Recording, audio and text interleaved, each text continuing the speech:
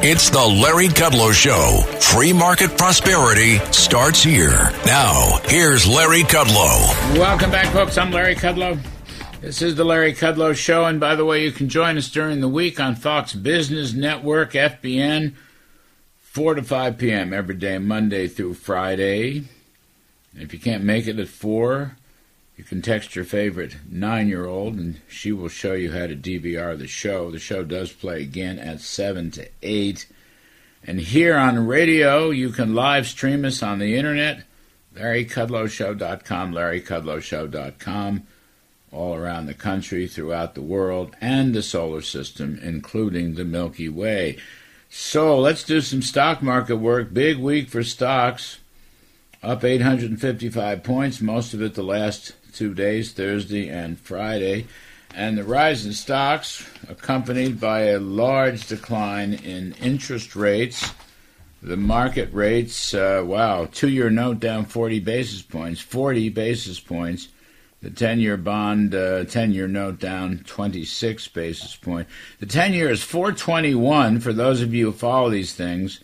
That thing was over 5% a few weeks ago, so it's dropped not quite 1 full percentage point, but that's quite a move. Not surprisingly, the stocks love it, discounting higher future earnings and cash flows.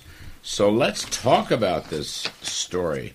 It looks like a bull market, I guess. Jack Bouroudjian, chairman of the Global Smart Commodity Group, and Jim LaCamp, Senior Vice President for Investments at Morgan Stanley. Gentlemen, welcome. Jack Bouroudjian, interest rates down and stocks up. I don't want to make this any harder than it needs to be. Well, you know what? If you're a portfolio manager and you're not fully invested in this environment, you're going to be losing your job. And I think that, quite frankly, what we have seen over the course of these last few sessions are portfolio managers that were usually caught on the wrong side of a trade.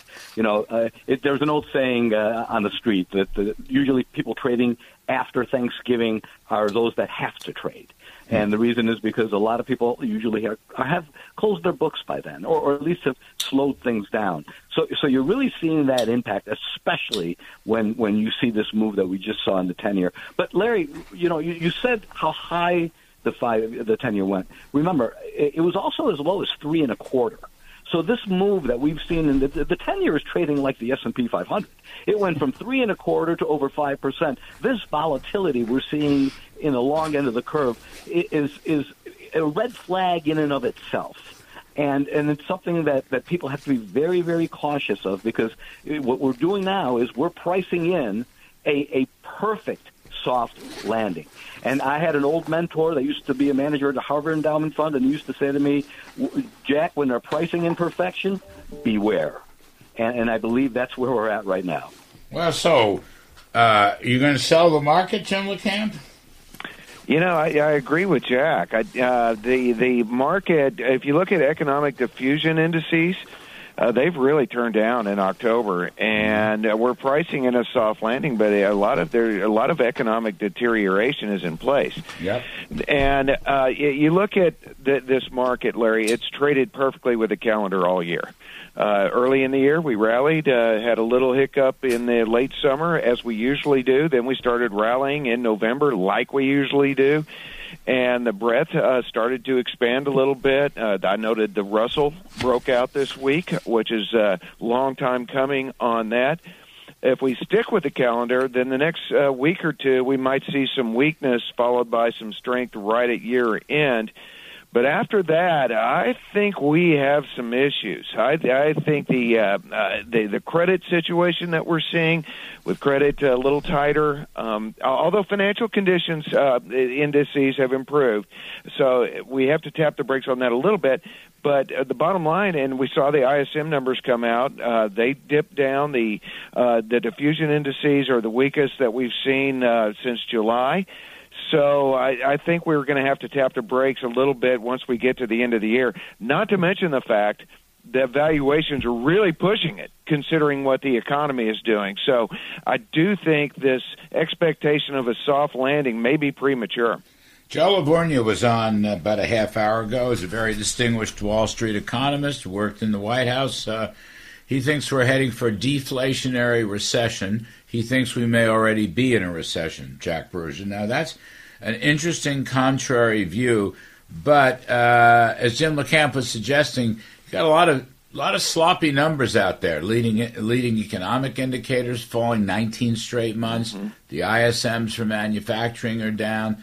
Continuing claims for unemployment are rising, and nobody pays any attention to that, but they should.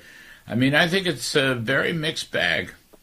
Well, the other thing, Larry, is something that you brought out a few months back, and you were probably the first one to bring it up, and that is money supply. Mm-hmm. We have seen a huge decrease in money supply, something that we have not seen in decades. And that is something that could come back to haunt us also. But you're right. It seems as if we're looking at what I would call a deferred recession. It's almost like when you pull profits forward in pricing stocks. We've almost deferred our recession and pushed it out another few months. But I think, I think that he's spot on. I think we're looking at a disinflationary, recessionary condition that's going to probably hit the market and more than likely start at the beginning of 24 and work its way throughout the year. Remember, when you look at commodity prices, they're in many cases, a two-thirds of where they were at the beginning of the year, half of where they were in the beginning of the year. In some cases, you've seen complete, bear markets in some commodities. So, that's telling you something, except for gold.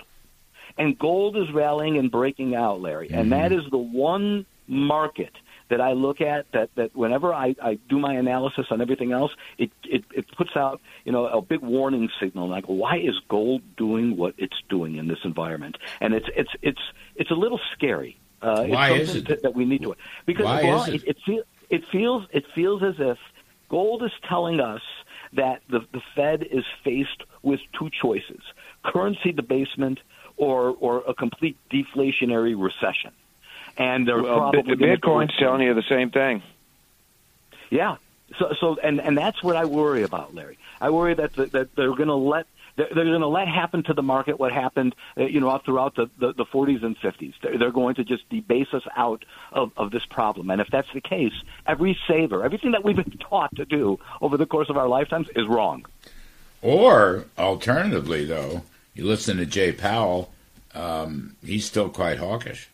And the Fed might want to deflate. Remember, they got a 2% inflation target, and even though the inflation rate is a lot lower than it was a year and a half ago, it's a little more than 3%, the Fed wants to meet its target. I mean, Jay Powell's got a lot of religion on that. So I just wonder whether, I don't know what gold is telling us. Bitcoin, 30. It's almost back to 39,000, up 2.7% left. Bitcoin is up 135% year to date. 135%. It is the single best performer in my entire stock sheet, and I've got so many damn things here. But Bitcoin is scary. Let me ask you about another. Jim LaCamp down there in the oil patch. So OPEC Plus is continuing its production cuts, but oil is not listening. Brent crude, it's voluntary. Brent crude $79. Okay, West Texas $74. I'm going to sneeze. Anyhow, what do you make of that? Okay, so a lot of that has to do with U.S. production, which is really high, and that's that's interesting because the rig count is down in the U.S. quite a bit over the last year. And what that implies is ultimately we're going to run into a massive depletion wall, and you're going to see prices rise. And I think that's why, despite the huge output in the U.S., which is now significantly higher than Saudi Arabia, and this is despite Exxon, Chevron, et cetera, not committing a large amount of new projects that they normally would have done when prices clips north of about 75. They didn't do it, and that's why the rig count's not up. But they've been squeezing more blood out of the turnip, And that's good news in the short run. It's kept prices low, but the strategic petroleum reserves have not been replenished, and we're going to hit depletion walls in the oil patch. Ultimately, we're going to have a real problem. The other issue with oil prices, in my view, is that Wall Street is saying, hey, we may be going into either a soft landing or a recession. If so, that would imply less energy demand, but we're not seeing it with the airlines. We're not seeing it with stocks like Booking Holdings. Those are all rallying here. You look at people are still traveling, but I think what Wall Street is saying is that we're probably going to enter something like a recession, either a soft or a hard landing, and that would imply less demand. But the real issue is going to be depletion in the patch. If Joe Biden is reelected, he's going to bomb the oil fields. He's going to bomb the Permian Basin. Not Iranian oil fields. He's going to bomb American oil fields. I mean, that's so. The super big sisters are going to have to retrench. That's why I'm 3 hours away from Midland. I got to create some distance. They're going to construct oil companies are going to construct an iron dome around the Permian Basin to protect themselves. All right, let's take a quick break. Jack Bouroudjian, chairman of the Global Smart Commodity Group, Jim LaCamp, senior VP of investments at Morgan Stanley. I'm Kudlow. Take a quick break. More on stocks after this. This is the Larry Kudlow Show.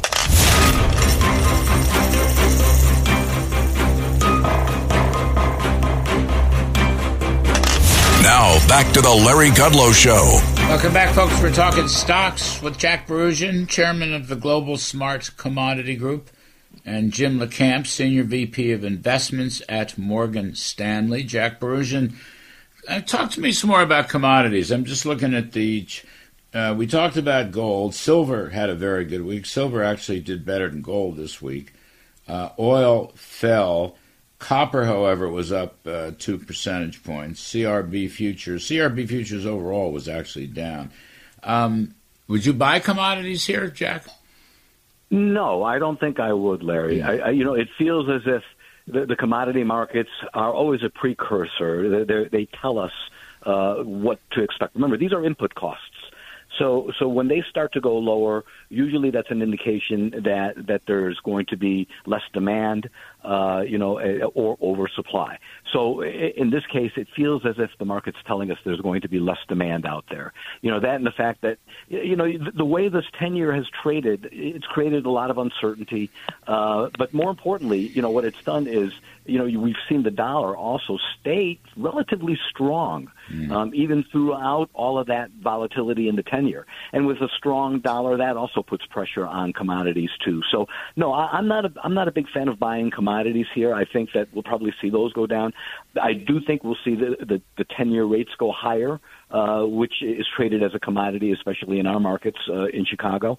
And more importantly, I think that what we've got to do is be very careful, especially with what we're looking at with equities. Equities feel as if something doesn't smell right. This feels as if what we're going to go and experience in the next few weeks is going to be a blow-off top, things that we have all experienced and seen before, and that's what we need to be on the guard. Would you de-risk equities, Jim LaCamp?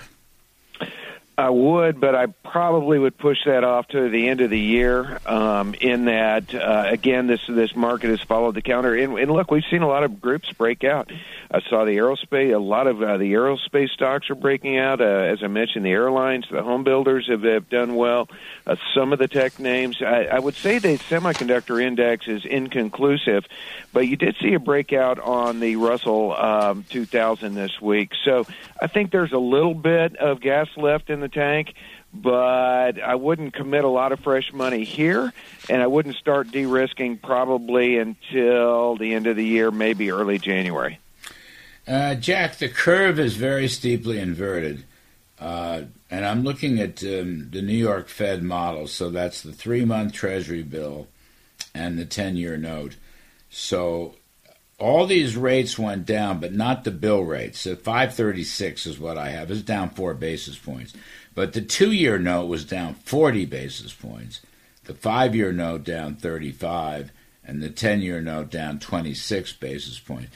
So the curve is actually inverted more from 3 months out to 10 years. Now, that's a recession signal, according to the New York Fed model, which is consistent with what you both are talking about. But it's also a Fed signal, right? The 2-year note, there's not going to be any more Fed tightening in our lifetime, right? Well, it doesn't make sense, Larry. It's almost like two different signals. You've got the Fed coming out and saying we're still a long way from our 2% target. Right? I mean, he said that time and time again. Right? So whether they continue to raise rates now or they do it later, they're still not there.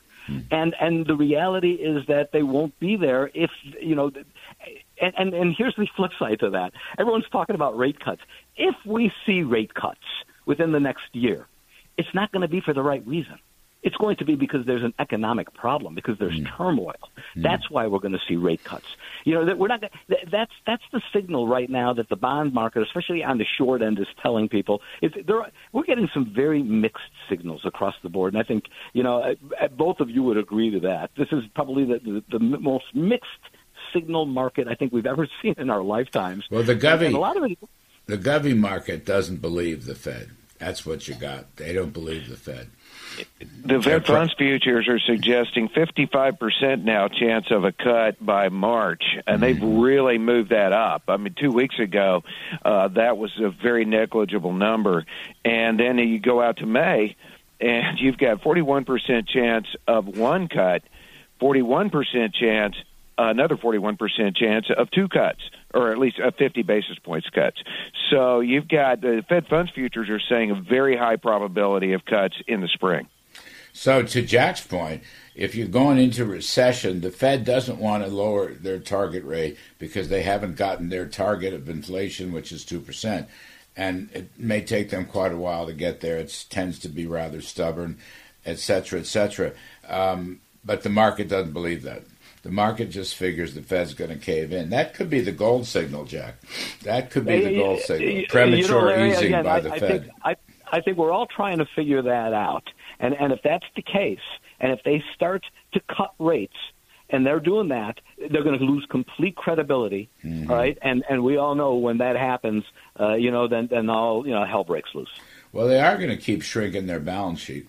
Regardless of what the Fed funds rate does, they're going to keep shrinking their balance sheet. I mean, one of the key points here is they put a lot of liquidity in for the bank problem this past winter, but now they're trying to soak it up again. Anyway, we're out of time. We've soaked up all of our time. Jack Bouroudjian of the Global Smart Commodity Group, thank you.